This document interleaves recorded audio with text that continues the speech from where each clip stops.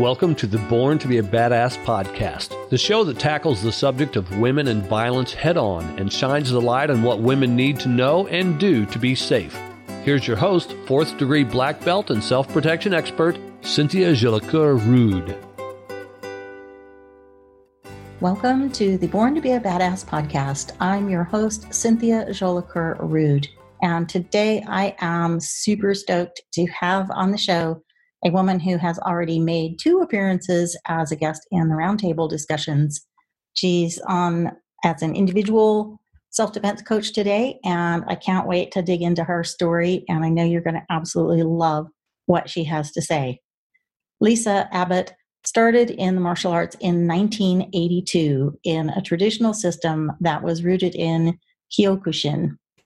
The dojo that she trained in was in a nearby town, sort of nearby. I guess nearby is a relative because it was a 100-mile round trip that she did when she went to train. As a brown belt, she was encouraged to open up a branch of that school, and so she did, and she and her husband built a school on their property in 1990. After 20 years with that school, she left the traditional program, realizing that it was incomplete as far as self-defense is concerned, and in particular, when thinking about self-defense for women. And she began searching for somebody to learn from.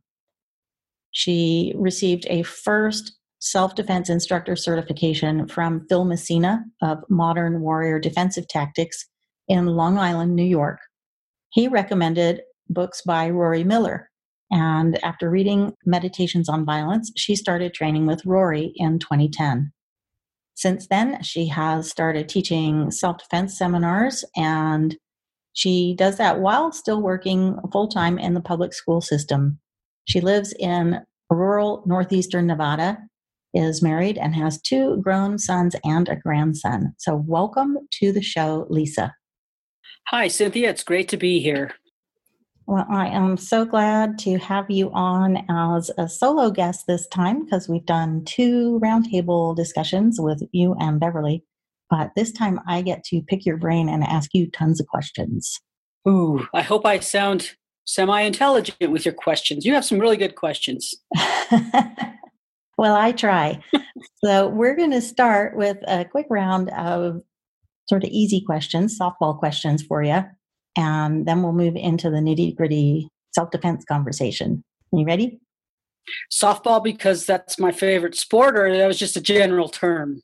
That was just a general term, and then I thought, oh my gosh, I could ask you a question about your sports. Either way, we're good to go. Okay. All right. So what is your favorite place in the world? Oh, gosh. Anywhere really hot, like New Mexico, or where the heat is just radiant. I love the heat. So no specific place. It just depends on who I'm there with. So training with you guys or down in Vegas visiting my little sister, just wherever the great company is. That's my favorite spot. Cool. Where's the hottest place you've ever been? Several years ago, after my father had died, we promised to take his ashes back to his hometown. And it's a place called Hachita, New Mexico, which is about 3 miles off the border of Mexico. And it's probably one of the worst places anybody would want to go. It looks exactly like a Mexican desert with nothing there but mesquite trees and some sprawling little pieces of vegetation. And it was dry, arid, hot wind and the hot sun. So gosh, it had to be over 100. I'm not sure, but I loved it. I also love sitting in hot cars in the summertime. So that's me. Oh my. Well, that's different. Yeah, there's a couple of us on this planet. I know a couple other ladies that enjoy that. I can relate to that because growing up in Oklahoma, every summer was 100 degrees plus. And recently, I actually invested in an infrared sauna. And the idea is that it doesn't actually have to be warm temperature when you use it because it heats you up from the inside out. But it's been so cold up here in Coyoteville this winter that I like to cook it up to, 90 to 100 degrees before I get in. And then by the time I'm done, Oh, it's up to like 125. oh, that sounds so great. Oh, like a microwave, cooks you from the inside out. Exactly. So, what is the favorite animal in your life? Favorite pet that you've had? All of my pets have been dogs. And of course, all of them are the best dogs ever. My favorite one I've had, well, I can't say favorite. The one that was the most significant was a Australian Shepherd mix that was a good dog. It was a female dog, and we had already had a Malamute, a Husky Malamute mix. And my best friend Kelly, her daughter had brought home this little puppy, and they already had two dogs. And she said, "You want another dog?" And I said, "No, I don't. One is good." And she goes, "Well, I really want to give you this dog." And of course, I really did not want another dog. And she was in the middle of battling her cancer at the time. And she would have to pass through my small town to go to her treatments. So she goes, "Well, we have to go to Salt Lake for a weekend. And could you babysit? And if you're not allergic and you like the dog, I'd like you to have him." Well, the dog spent the weekend, and some dogs I'm allergic to, some I'm not. Worked out fine. And, she just really wanted to give me this gift. And so I had to say yes. And it was a good gift. I mean, it lasted well after she was gone. And it just helped me through a lot. We had to put her down last year. So still tender. She lasted for 15 years. Oh, wow. And what was her name? Bushi, as in Bushido. That's great. Oh, that's awesome. In what way did she help you get through the loss of your friend? Just, she was such a well-behaved dog. Just mellow, knowing that it was the last gift, and that, the last gift that she'd given me, and whatever your belief systems are. We all know that, those that pass are here with us, but sometimes signs are a little bit more stronger than other times. And just, I figured some of the times it was more than just Kelly here with me, or more than just the dog here with me. Oh, that's wonderful. So what's your favorite self-care practice? I've heard you ask this to other people. I thought, what do I do? What do I do? I have a lady here who I call my body worker. She does massages, but it's definitely not like a spa massage. It's deep tissue combination of different things that she learned. So I go to her to keep me mobile, keep some parts of myself in place where they need to be, muscles and stuff. The other one is just vegging out in front of the television, watching a bunch of DVR items. I have to set a time limit. I could watch all day, but just revisiting childhood by watching old TV series I record. Any favorite one? Yeah, actually, The Wild Wild West, the original TV series, is one that I watch at least one or two episodes actually every day. So that was my favorite one growing up, like in kindergarten, first, second grade, and my alter ego, my idol. So silly. Some of the stuff, I try to watch it to see, I wonder if I remember this episode. And holy cow, some of them were pretty interesting now that I'm an adult, but it's fun. I love it. Yeah, that was a great series. I think that is one of the ones that my husband actually watched a lot of. It's not one that I really watched a lot of, because I think when I was younger, I did see a couple episodes, and to me it was just silly. And I was much more of an Alias Smith and Jones kind of a girl. Oh, I was a good one too. Yeah. Yep. So what advice would you give young women today that you wish you'd had when you were in your 20s? Oh my goodness. I was already married by the time I was in my 20s. And it depends on which time of my life I would draw from. I think the advice I would give is that's kind of rough, because it depends on the character. Don't give a shit about what other people think, but it's so hard when you're young. become independent, create your own financial security or financial comfort, know how to do your own finances and pay for your own stuff and be your own individual person. And before you decide to hook up with somebody, be able to stand on your own 2 feet in that way. And then I guess the biggest one is that it's just nothing is permanent and everything takes work. I don't know. It's hard to say what I would have wanted somebody to tell me, I guess. Seriously, I don't have a lot of financial knowledge. My husband takes care of all that stuff and I'm good with it. But now that you get older and things start happening, it's like, I'm going to have to learn a whole bunch of stuff. Sometime eventually maybe that I don't want to have to learn, and it's going to be not in the best of circumstances. But if I had learned earlier, then I'd be a little bit more comfortable with it. Yeah, that's really solid advice. And I think that a lot of us don't really grow up thinking or understanding much about how to manage money. And that's how a lot of us get into trouble financially when we're younger, because we don't quite get the connection between what's coming in and not necessarily what needs to go out right now, but things that are coming in the future. So having a reserve and having some emergency funds, so for those unexpected things, and then just even the idea that just because it's in your account, it doesn't mean you should be spending it. Yeah. And just how the whole credit system works and all that stuff. It's just things that they do cover in school. I mean, obviously we had those classes in school, but unless you're prepared to realize that, hey, dude, you're going to be an adult someday, you need to know this stuff. I mean, we hear those words, but it also might have something to do with the environment you grew up in. I was the youngest of 5, and so I never had to worry about anything.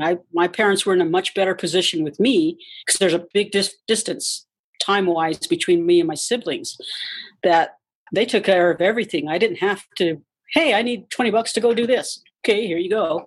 Whereas my siblings didn't have that. So I didn't really have to struggle for anything. And then again, my best friend, Kelly, she had to work her butt off for everything. I mean, if she needed a new pair of shoes for basketball, she had to work to get her own shoes. Whereas she had a completely different viewpoint just from having to survive.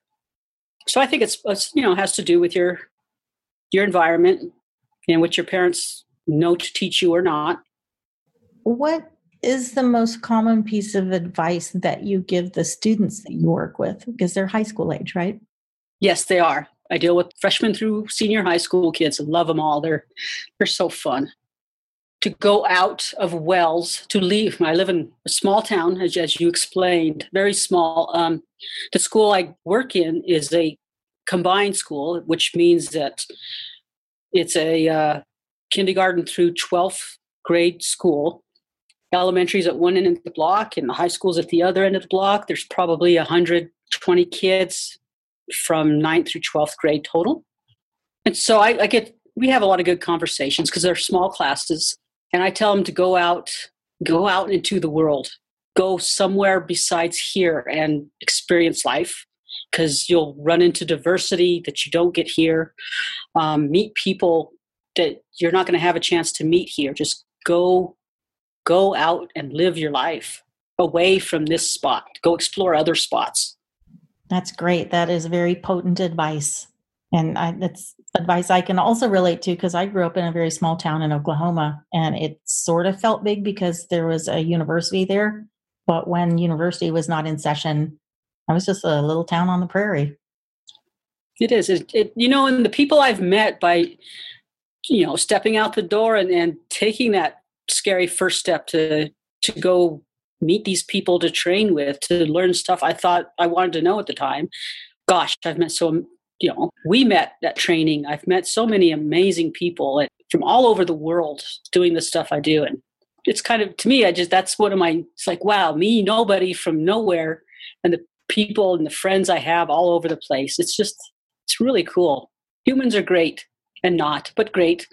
And it's much easier to keep in touch with people nowadays because we have the internet and we have the Facebook and stuff like that. So when you do meet people who live far, far away, you can still stay in touch, which we didn't used to have 20 years ago. So, Oh, yeah. yeah, that's great. Yep. No more old-fashioned letters. Exactly. Well, I would like to hear your martial arts origin story. How I got started in it? Yep. What prompted you to get into it in the first place, and what did you think you were doing when you did, and how did that journey unfold? Okay. Well, I was in my senior year of high school, and it was not a very good year for me. I was not in a good place at all. I had no plans for the future.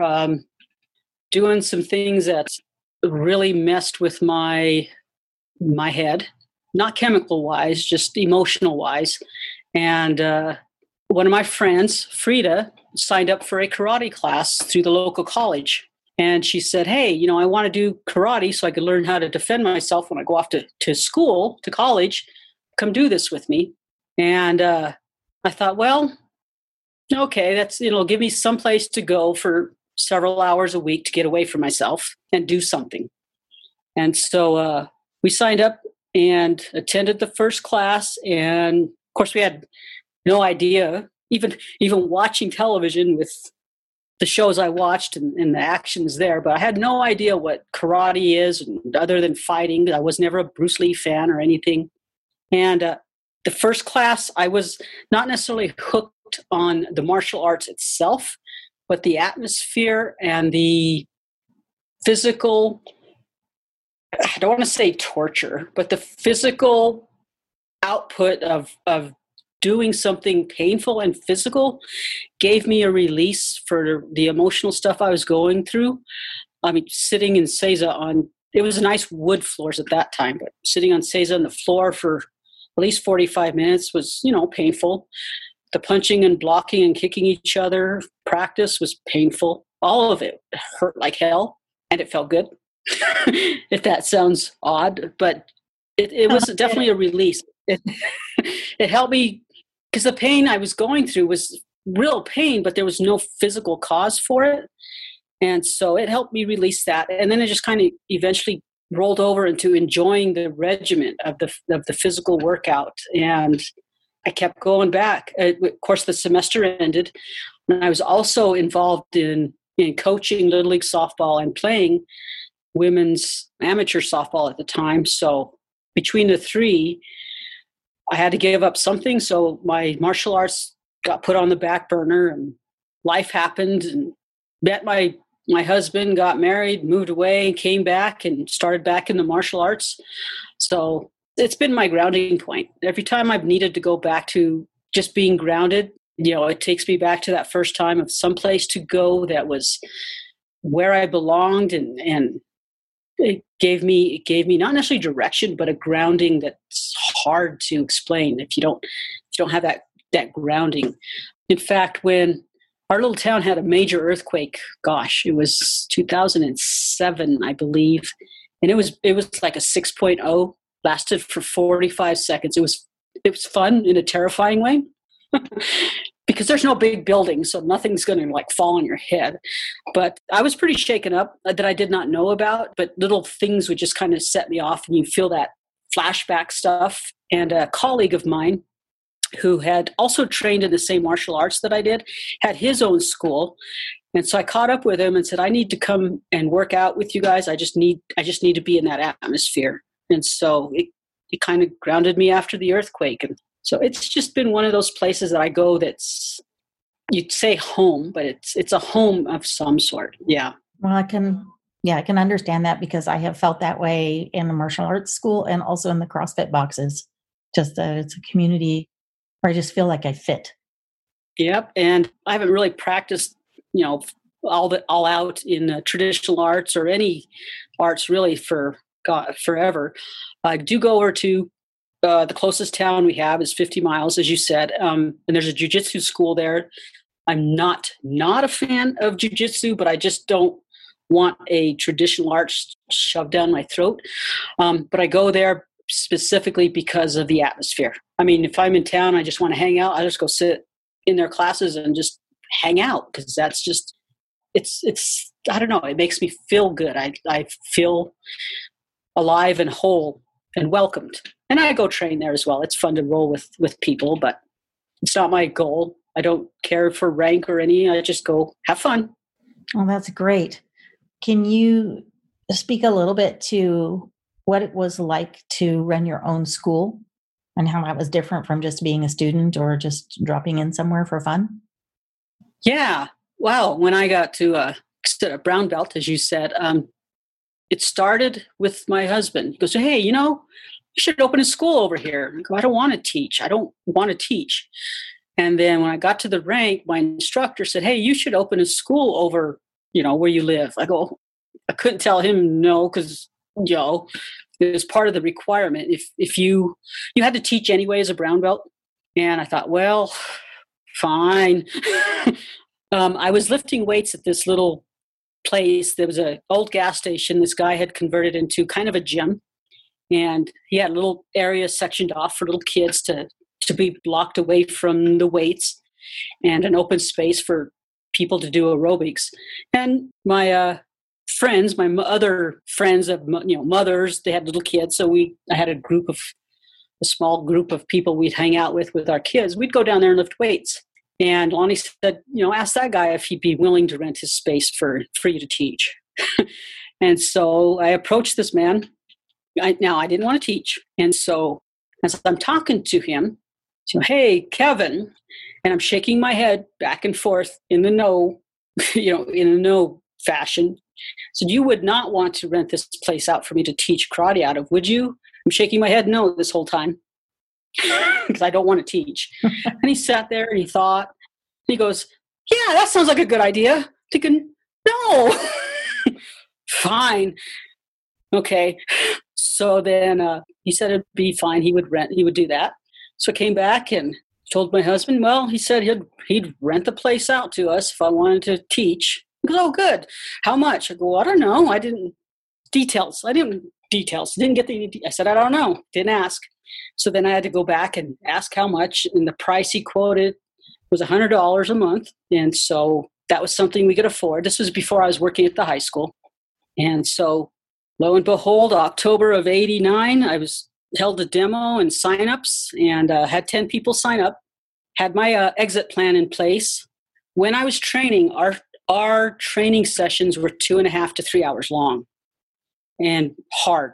And there was no hand coverings for sparring and leg coverings for kicks, no mats on the floor.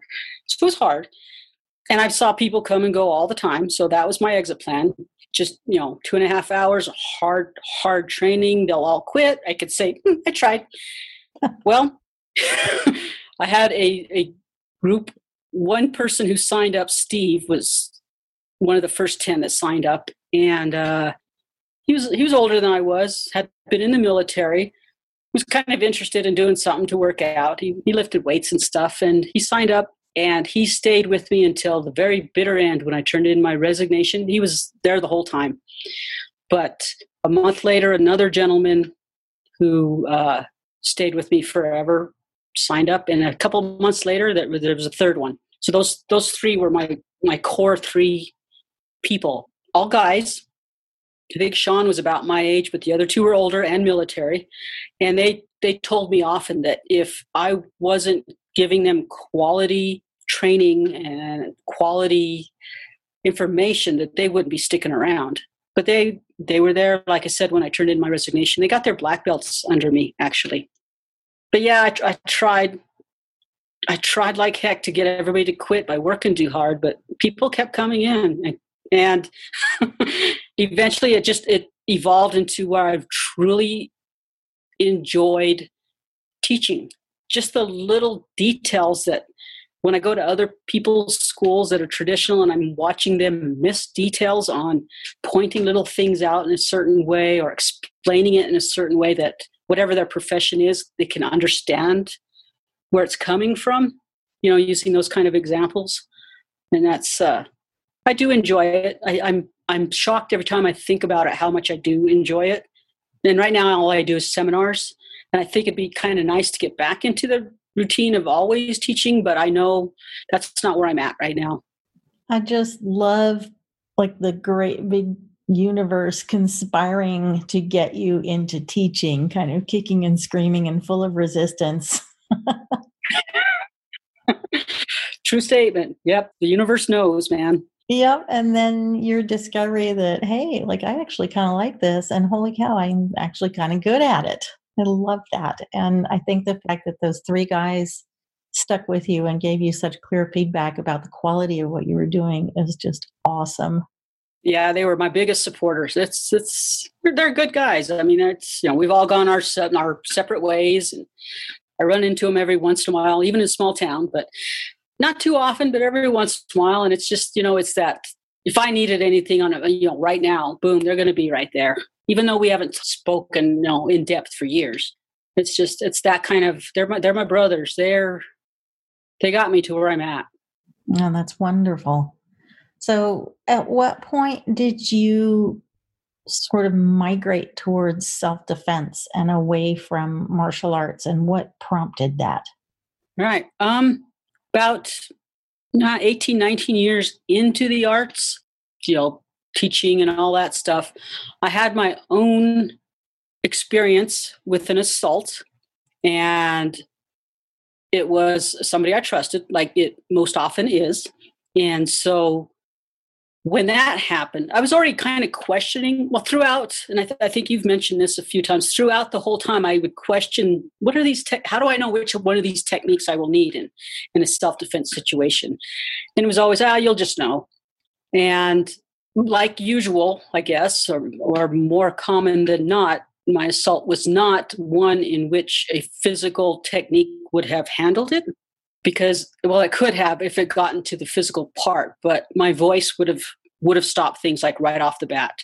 Rather than saying, please don't do this. I don't want to do this. It's painful. Please don't, could you stop? I don't want to. To actually assert my voice and stand up for myself verbally in a way that would have just stopped the whole event. And so that's not ever anything that the regimented martial arts teach. I mean, we ki-ai all the time, but it's only while we're doing our physical stuff. We never get to, practice, so to speak, asserting ourselves verbally or aggressively to somebody who's approaching us or somebody who's, in our space that we don't want in the space. And so, no, I had my own assault. And at that moment, I stepped back, and that's when I turned in my resignation. I didn't know how to quit the martial art, the specific system. It wasn't the martial arts. It was the instructor and the specific system, because he was not really keen on people quitting, if you understand. Leaving the school was not going to be good. So I kind of had to watch my back for retaliation, because the instructor was just that kind of a guy. We're the only school, and then, anybody that's not us is enemies and stuff like that. So for me to walk away was kind of scary for my safety, but it was something I had to do. I just kind of did nothing. Martial arts did not help me in my personal defense, and I was just kind of lost.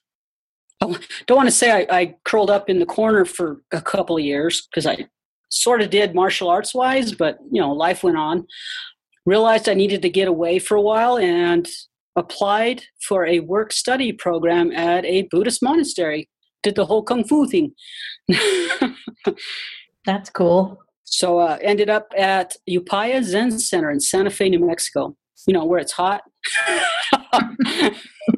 Yeah. And it was an interesting, it was the first time I had ever traveled anywhere by myself. Had to make my own arrangements to get from the airport to Albuquerque, of course on the airplane, but from Albuquerque to Santa Fe, just all completely on my own. I had never done that ever in my life. We traveled, but I was just, okay, we're gotta leave here, at this time, and we'll be to that point at that time. And I just kind of went with plans that were made. And so that was a big step. And that was in when was that? 2002. And so got there, and they were in the middle of a transition as well, the Zen Center itself. And so, why are you here? I'm going, work study. and they would ask, "Are you here for Ongo?" And an Ongo is a month-long silent retreat. And so I said, "No, I'm here for work study." And no, but they didn't really quite know why I was there. And I knew I was there strictly for work study, but there was something bigger than that I didn't understand why I had to go somewhere, and this is where I ended up. And again, the universe thing. It was an emotional time as well, because I didn't know why I did not know why I had to be somewhere else. And I was at a place I had no idea about. I was comfortable with the Zen part because, the art I studied was Japanese based and we did meditation, but it was a silent retreat. I could not ask questions. People would not answer me. And so, that part was rough. I often would get in trouble, chewed out, so to speak, by people running the Ongo retreat because I would be too noisy, like asking questions and stuff. It was humorous in one sense now that I'm past that. But I stayed there for 3 weeks, working, doing dishes, learning the meditative practices and things like that. And when I first showed up there, I always thought that I wouldn't mind if I never talked to anybody again or lost the ability to speak because I really didn't like talking to people. But after that experience, I realized how much I do enjoy people's company and talking with them. So that was an eye-opener, just things you discover. And I returned again for the next summer. And that's the summer that I realized I wanted to teach women personal defense, although I wasn't sure what I needed to do so.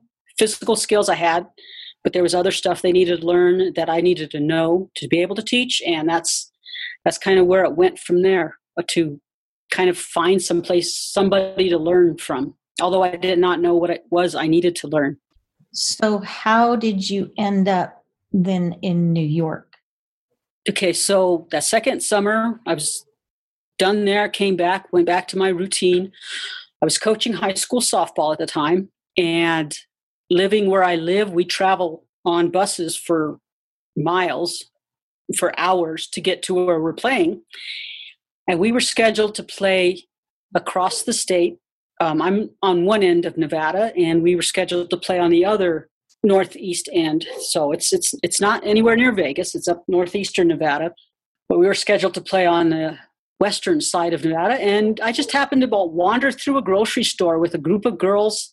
And in the magazine section, there was a magazine that was printed, I think, only 3 times. And the title of the magazine was Self-Defense for Women. And so, of course, I had to pick it up because that was like a major sign, right? And in it was an advertisement to become certified as a self-defense instructor through an organization in which Phil Messina had been a part of.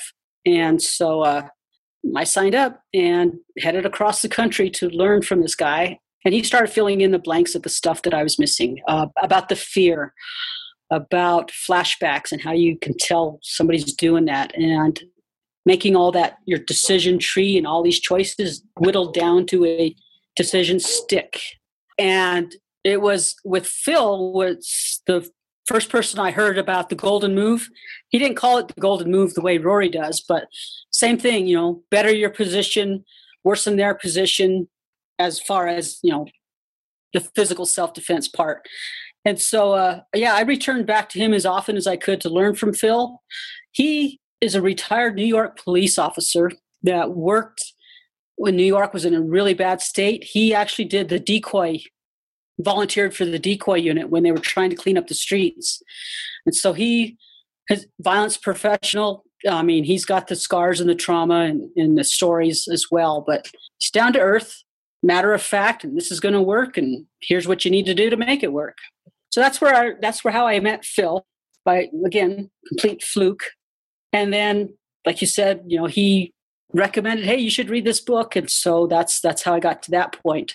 And Rory has just added more detail to the stuff that Phil had started me learning about. Yeah, it's all been haphazard. It just kind of falls into place the way it needs to. I love that it all started with a limited edition magazine, basically, that you just happened to see in a store as you were traveling that turned out to be the hook. It was like the signpost that said, go over here. And the fallout from that has been amazing. Yep. It is. It's just, the universe truly is an amazing, things happen as it is, however it's supposed to happen. It's one of the chants that we do at the Zen Center. It's a long chant because it's a Buddhist monastery. They're all long chants, but talks about two arrow points meeting in midair and how just things happen, but sometimes they're just so precise out of the blue, but yet so precise. And it's pretty cool. And so after you read the book, Rory's book, The Meditations on Violence, how long was it before you actually got to train with him? So I think I read the book around June of 2010. I was rereading it when I was going off to a wilderness fast, kind of like a vision quest through the Zen Center in mountains in Santa Fe. And I realized that I really needed to make contact with him. So I kind of emailed him as I was journeying to New Mexico and saying, hey, I really liked your stuff. Can I use it when I'm teaching my self-defense? And of course, he writes back. He's great at answering. He goes, absolutely, use it. And if I'm in your vicinity, I'll let you know and you can come train. So that October, the same year, October 2010, he was in Billings, Montana, which is only a 12-hour drive. And it happened to fall on Nevada we have Nevada Day, which is the day our state was admitted into the Union, and we have it as a state holiday. And so we don't have school on that day. And it happened to fall on that weekend. So I had the weekend to be able to travel up to go train with him without missing work. And so I zipped up to Billings, did an 8-hour Saturday self-defense at a gym there, and had to leave right after this training was over to head back home because it was also Halloween weekend, and I wanted to make it back home in order to go out with my grandson for his first actual walking for trick-or-treating. He was 3 years old. So, yeah, I left right after training, drove halfway on Saturday night to come home and finished the rest of the drive on Sunday and made it back to go with my son and grandson out trick-or-treating. So, but yeah, it was just a really quick trip, 8 hours. And yeah, he was somebody I would train with, because you have to test drive these people. Do I really want, is this what I'm looking for? And yeah, he's the real deal. So whenever he's in the region, I go train with him. I love that you said that because it really is true. There are so many possible people that you can work with, but you really don't know whether or not they are legit, and you don't know whether or not their style is going to match you, and you don't know whether or not their material, their program, their approach is going to be in alignment with you unless you actually go train with them once. And I love that you did that and were able to have 8 hours. I like the term of the test drive. That's pretty cool. And it sounds as though you had the same kind of response that I did the first time I got to train with Rory, which was just like, oh yeah, yes, very matter of fact, very useful, very pragmatic, tons of insight, absolutely fits in with where I want to go. And holy cow, so many things I'd never even thought of. Yeah.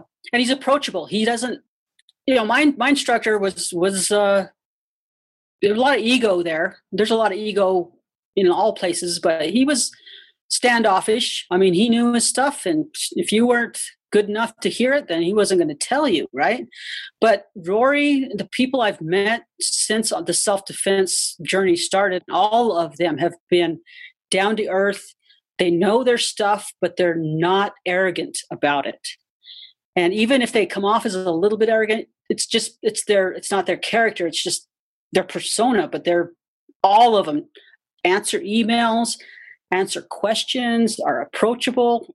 You don't sound dumb when you say, I don't understand what you're saying. They can explain it. I mean, it's good guys, good people. Yeah. Those exact qualities are why I really love working with Tony Blauer, and why when I first got the chance to work with Tim Larkin, I had the same experiences. It's like, oh yeah, same kind of person. So I totally get that. Yeah. What do you think the difference is between martial arts and self-defense? And what are the top issues for the women that come to your seminars? The difference between self-defense and martial arts, I think, is different for males than it is females. When I was teaching the martial arts, I could never get a female to stay on the floor. They would come in and maybe take a class or watch a class, and I would ask, do you want to join? And they would say, well, no, there's no other girls on the floor. I was running the training, but they didn't see me in that light for whatever reason. But again, we were hard, full contact, I don't know what it would be, but I think the difference is all the, what it's alpha skills, is that what we're referring to them as? The being able to speak up for yourself, knowing that those boundaries should be set. With my assault, if I would have listened to that voice saying, maybe you better say something now. This is not right. Something doesn't feel right. I don't know what's wrong, but it's not right. And listening to that intuition and understanding the fear and the adrenaline spike. You spoke recently on one of your podcasts about learning about this adrenaline spike and how it differs for us. That would have been huge to know several years ago, right? And just learning the little nuances of being female in training as opposed to male in training, just little nuances. Obviously, my instructor was male, so teaching the little nuances, how could he know the differences, the different items for us as females? And he didn't. So he didn't teach it because he didn't know it. And he was he would have taught it. I don't think he wasn't open to learning female stuff either. I would try to bring up stuff, certain times of the month and how things change. And he wasn't open to hearing it. So part of the difference between martial arts and self-defense is absolutely the alpha skills, the listening to your intuition, the training of us females to be able to stand up for ourselves in more than just the physical realm. I don't know if any of that makes sense. Yes, it definitely does. And I think what you've hit on are a couple of really important points. I mean, one is that martial arts is not just about the physical part, for men or for women. It's not just about the physical part. And having those skills to de-escalate or to change the dynamics of a situation through your behavior and being able to set a boundary and all of that kind of thing, that is not stuff that typically gets taught in martial arts classes because they're more sport focused. So I think that's one thing that you hit on that's really important. But the other one, well, actually, it's like the two sides of the same coin, is that women don't get attacked the same way that men do. And I think that male instructors teach differently than the female instructors that I've run across, for sure. So I think that all of those things that you touched on are really important. And it's really cool when you find a male instructor who understands that I don't know this part of it, but here's some references. So it's great when they acknowledge that they don't know, they can't know, they don't have this body to live through. And so when they're able to admit that gives them so much more credentials. Yeah. So what are the top issues for the women who come to your seminars? A lot of them, I think it's the same or similar to what most, they're afraid of the sexual assaults. I've got a few people that have come in wanting to know how to defend in a domestic violence situation. And we talk about that because it's different than the regular, it's a different aspect of defending because it's, to leave sometimes is not an option. It's just not going to work. And so domestic violence and the sexual assault are the biggest concerns. Yeah, the domestic violence aspect is is tricky because, as you said, sometimes leaving is not an option. And also, emotionally, it is different to be dealing with somebody who you have an emotional bond with as opposed to a stranger or somebody that you've just known casually. And it's something that is similar to what happens when women come and they learn something cool in class and they want to go home and practice it with their husband or their boyfriend, and it doesn't work. They get flattened basically, and they come back and they say it didn't work. And when you say, well, were you prepared to gouge his eye out, or were you prepared to knock him unconscious or debilitate him or possibly kill him? And they're like, no, that's my boyfriend. It's like, mm-hmm. Yes. Yeah, so it's a much different conversation, although similar. What would be your biggest piece of advice for women in those domestic situations or the intimate partner violence situations? That's a tough one because, none of them are the same. We're, that emotional attachment, and depending on the duration of where you are at in that specific relationship. I mean, if you're just starting out and it's, obviously he's hit you once or whatever, it's not always male on female, it's intimate partner no matter what. The first time your intimate partner does something, and of course they beg that they're not going to do it again, and it happens again, it is still shocking. And this is somebody you love and trust, and now they're violating that. Do you really want to leave? And it's hard to leave. Like I said, there's some circumstances you're not able to. And then I've been doing a lot of thinking on this unconditional love statement that I've kind of seen throughout the internet. Unconditional love means this. And how do we not know that person who's being abused, they think, I love him unconditionally. So this is part of those conditions of no matter what. I don't know. I'm not knowledgeable enough in the domestic violence realm to be able to give a lot of advice to the ladies.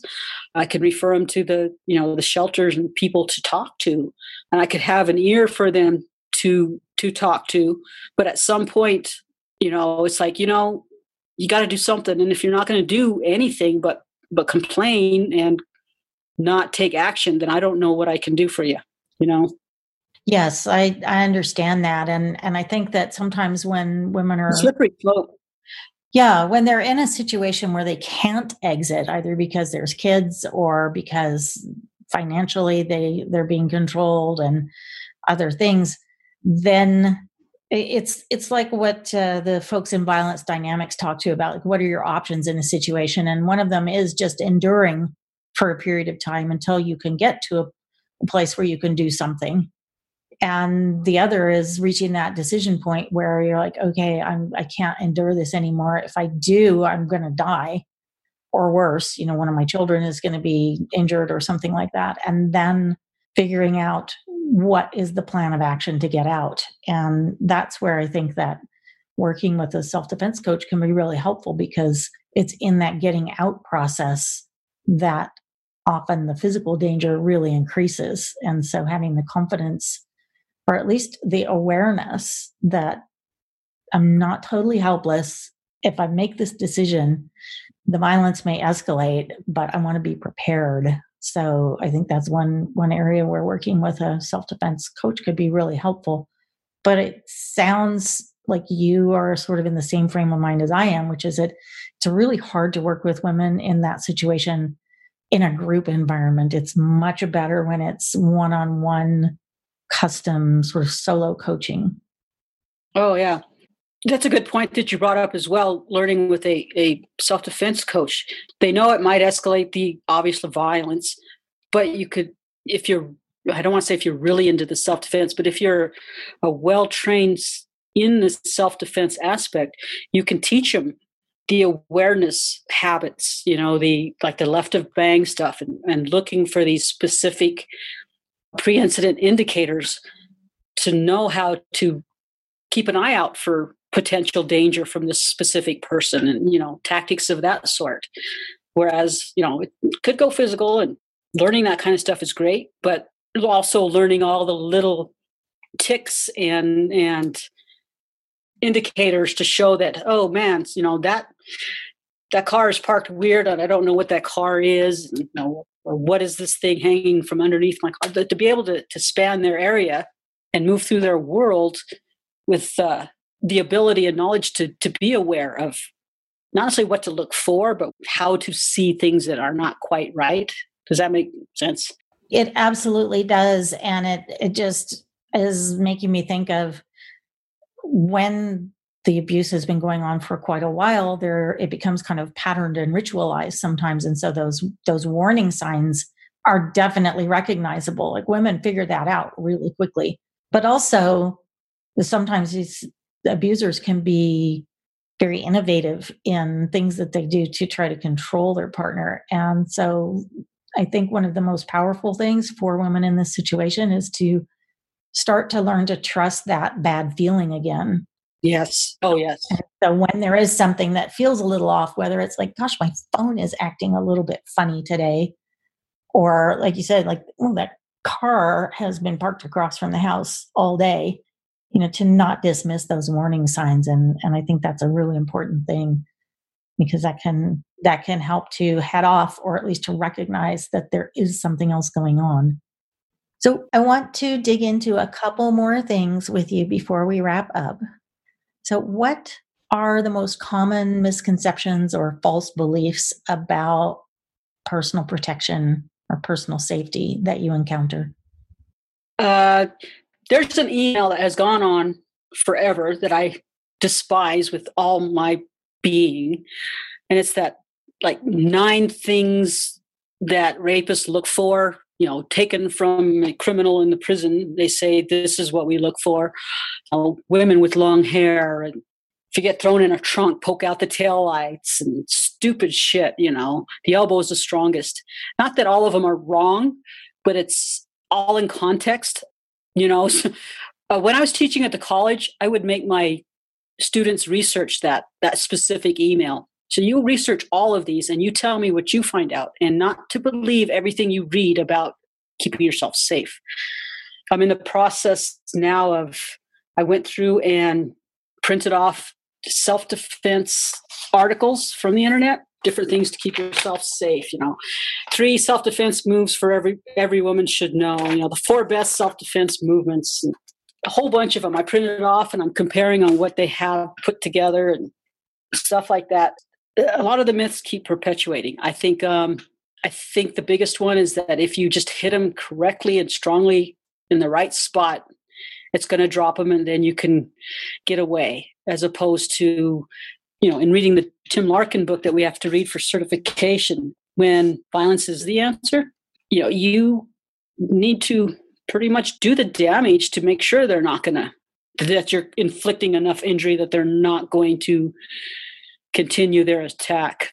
So, the magic moves, the 3 or 4 important moves that you need to know for defending, I think that's a big myth.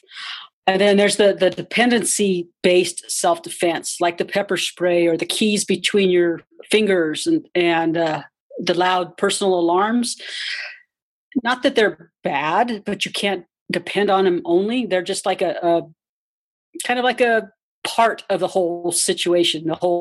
They're part of the whole enchilada, so to speak, of defending them. Yeah, you can have your pepper spray and spray the heck out of them, and then you do something to incapacitate them as well in order to get safe, if it goes to the physical part.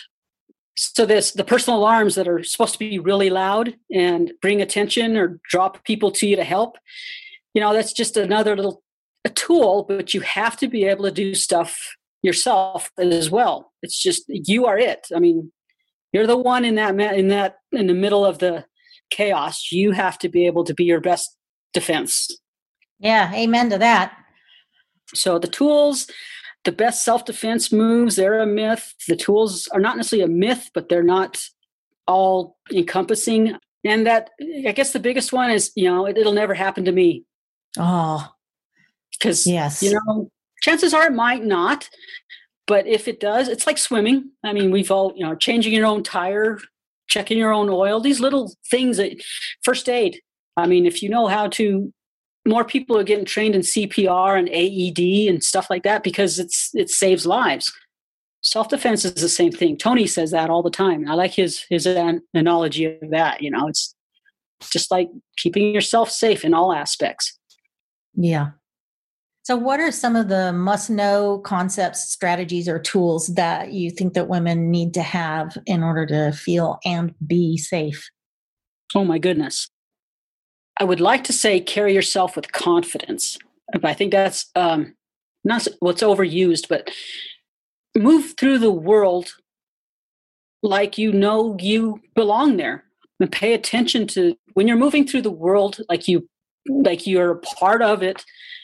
Then you can see things happening, those pre-incident indicators, there's something up the block that doesn't look quite right. Maybe I'll just go this way instead. Or, my gut feeling tells me that going to that building right now is not a good idea. Or looking into a window and seeing in a restaurant maybe, and you're seeing that there's, a chaos happening in there, don't go in there. So moving through the world as if you're paying attention to things happening around you. I think that's the biggest thing is because that keeps you safe. You use the tools around you, the reflections, the atmosphere, and all that gives your intuition the information it needs to help keep you safe. Oh, yeah, I love that. That's very simple, but profound at the same time. That's great. Well, I have one more question and then we will wrap it up. All right. How do you think that women can develop their own personal power and courage? Oh, to do things that you are uncomfortable doing. If you don't think you read well, pick up a book. Start with any book. Start with a graphic novel and practice reading. If you don't think you're maybe you went through school struggling about reading and you're just insecure about it. And so it's something you avoid, like me and numbers. Pick up something and start reading, even if it's, the cereal box, or actually read the directions of whatever you're making for dinner, and practice with the little things that make you uncomfortable. I swim every morning. It's not about, I fought. I don't like the water. I don't want to go swimming. No. And then I thought, it'd be a good change of pace and it's supposed to be good for you. So I went and tried it. And I realized I didn't like the water. It was that I was afraid of the water. And so the more often I did it, the calmer I got while I was in the water. And so, that was just going out and jumping in, not necessarily jumping into the deep end. No, I did not. Just going in and doing something that I thought I didn't like. And I realized it was a fear. So do things that you don't feel comfortable doing. If you don't feel comfortable reading, start reading. You learn a lot of information. If you don't feel comfortable in the water, start going to the pool and maybe walking the pool. If you don't feel comfortable, doing something, then start small. Start with the small things and work towards some kind of comfort level with that. That'll really boost your courage, because it takes a lot of courage to go out and do stuff on your own. Like first time I traveled on my own, I did not realize it was courage, but I do now, just because of the experience. If there's something you want to go out there and do and you're not sure, nobody's going to do it with me, go do it by yourself. I really want to see this movie, but nobody's going to go with me. Go by yourself. Try that new restaurant you've always wanted to try it. If nobody goes, do it by yourself. That'll get the boat rolling. Literally, I think all females, man, we all have so much courage, and we just don't recognize that it's courage. I mean, we get through the month with a week out of the month feeling like shit and do what we need to do. That's courage. Yeah, I love that advice to just do it, start small. And I think you're right on target that just doing those kinds of things and giving yourself a chance to try it, you may surprise yourself and discover that you absolutely love it. Or you may just rule it out and say, no, this is not for me, but you will have gained something by going through it anyway. Yeah. Oh, yeah. That's true too. And the friends that you meet while you're doing it turn out to be pretty amazing. Yeah. Well, like us. Totally. So before we go, can you let people know where they can find you? Because I'm sure there's going to be people that want to reach out and follow you and possibly come to some of your seminars if you hold them somewhere that they can get to. And I just want to make sure that they know how to locate you out in the big wide world. All right. I do have a website. It is Subtle Warrior Self-Defense. Subtle as in SUBTLE, Self-Defense. I'm also on Instagram, and there's a Facebook, and all of it is Subtle Warrior. What caused you to choose that as the name, Subtle Warrior? Well, if you look up the definition of subtle, which I have, it's very low key. I'm sure I don't have it like right here handy. So not like blatant and obvious. Yeah, delicate, subdued, fine, astute, keen, but very sharp. So, wise, clever. And all the descriptions of subtle fit us as females in everything we do. And so we can bear so much in our hearts and souls and our emotions. And yet we got the broadest shoulders to carry so much. And we're very much warriors. Yeah, come on, you piss off a woman and holy cow, shit hits the fan, right? But yeah, that same female can be so delicate, so gentle with things at the same, the contrast. But we're very, and we, like you said earlier, we can see things sometimes that are, happening as they're happening or before they happen. So that's part of the Subtle Warrior. When I was thinking for a name for my self-defense, I, of course, ruminated on it for quite a while. And I worked in the library at that time. And I kept shelving this book that said Subtle Knife. It was a fiction book. I don't read a lot of fiction.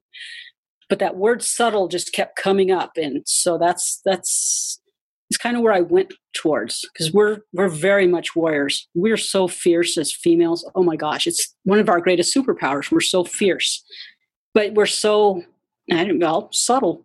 So you know what I love about that? Two things. One is you got whacked over the head with another not very subtle sign from the universe that was what you should be paying attention to, just like the magazine. The other piece is that I think that a lot of women get put off by self-defense programs because they think that it's all very aggressive and loud and fighting and screaming and yelling. And that may be an important piece, but that's not all there is. And we have so many more tools at our disposal that are way more subtle than that we can use. And so I love that is a part of your name. Yeah. When I first picked it in 2004, 2003, when this was all starting, I liked it. But the more I've learned about those other tools, the more it's like, holy cow, dang, I did good. You did. You sure did. Well, Lisa Abbott, I have to say this has been a ton of fun. I am so glad that I finally got to get you one-on-one so I could ask you a bunch of questions and hear some of the really fascinating aspects of your journey, because you have had an extraordinary journey. And I also get the sense that that is all sort of preparation and that there's a lot more coming from you in the not too distant future. So thank you so much for coming on the show and talking with me and sharing all that you have today. It's been fun. It's always fun to speak with you. I had no plans for any of this happening, and it's just all falling into place very surprisingly and awesomely. The people I've met, and it's been great talking with you, and it's been fun. Well, that's great. Thank you so much, Lisa. Yep. Thank you too. This is the Born to Be a Badass podcast. Stay safe and be a badass. You've been listening to the Born to Be a Badass podcast. Be sure to subscribe so that you don't miss a single episode, and be sure to share it with your friends. And while you're at it, please leave a rating and a review. Tune in regularly for more exciting insights and wisdom on women, violence, and safety. And until next time, embrace your inner badass.